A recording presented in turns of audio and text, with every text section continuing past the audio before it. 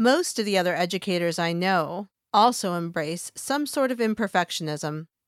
If you're listening to this book, you probably do too. You believe and probably say to your students that mistakes are a natural part of learning. And of course, this is true.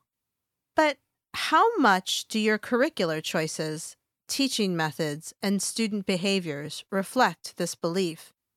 After all, you're not the first teacher, nor will you be the last, who has talked to their students about how true learning is an imperfect process. As I saw how little our classrooms reflect this belief, I started to wonder if perhaps we're all just paying lip service to an idea that we haven't yet created systems to support. I know this has been true for me in my work as an educator. We all talk a lot about mistakes, but if we're honest, we don't find ourselves or our students truly embracing mistakes practically and visibly on a regular basis.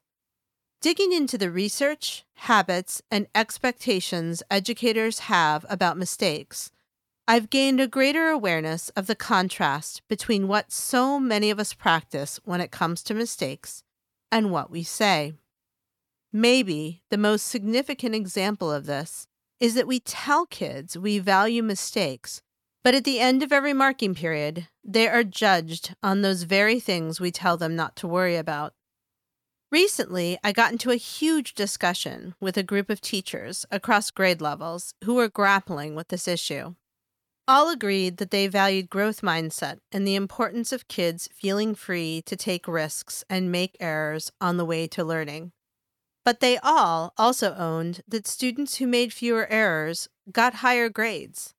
And with so many schools shifting to digital grading systems where students and their caregivers can check out their regular, often daily, grades, the real-time consequences of taking a learning risk is something that very much might result in accusations thrown across the dinner table.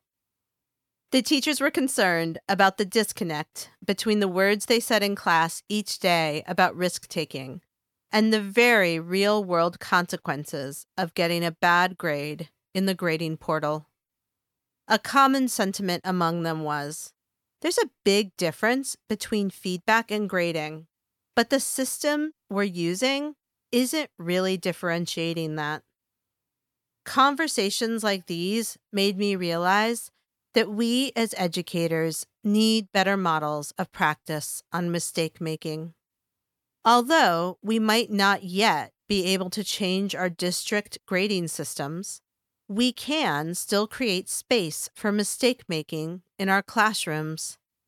This book is my effort to share what research studies say on mistake making as part of learning and what that means for our teaching.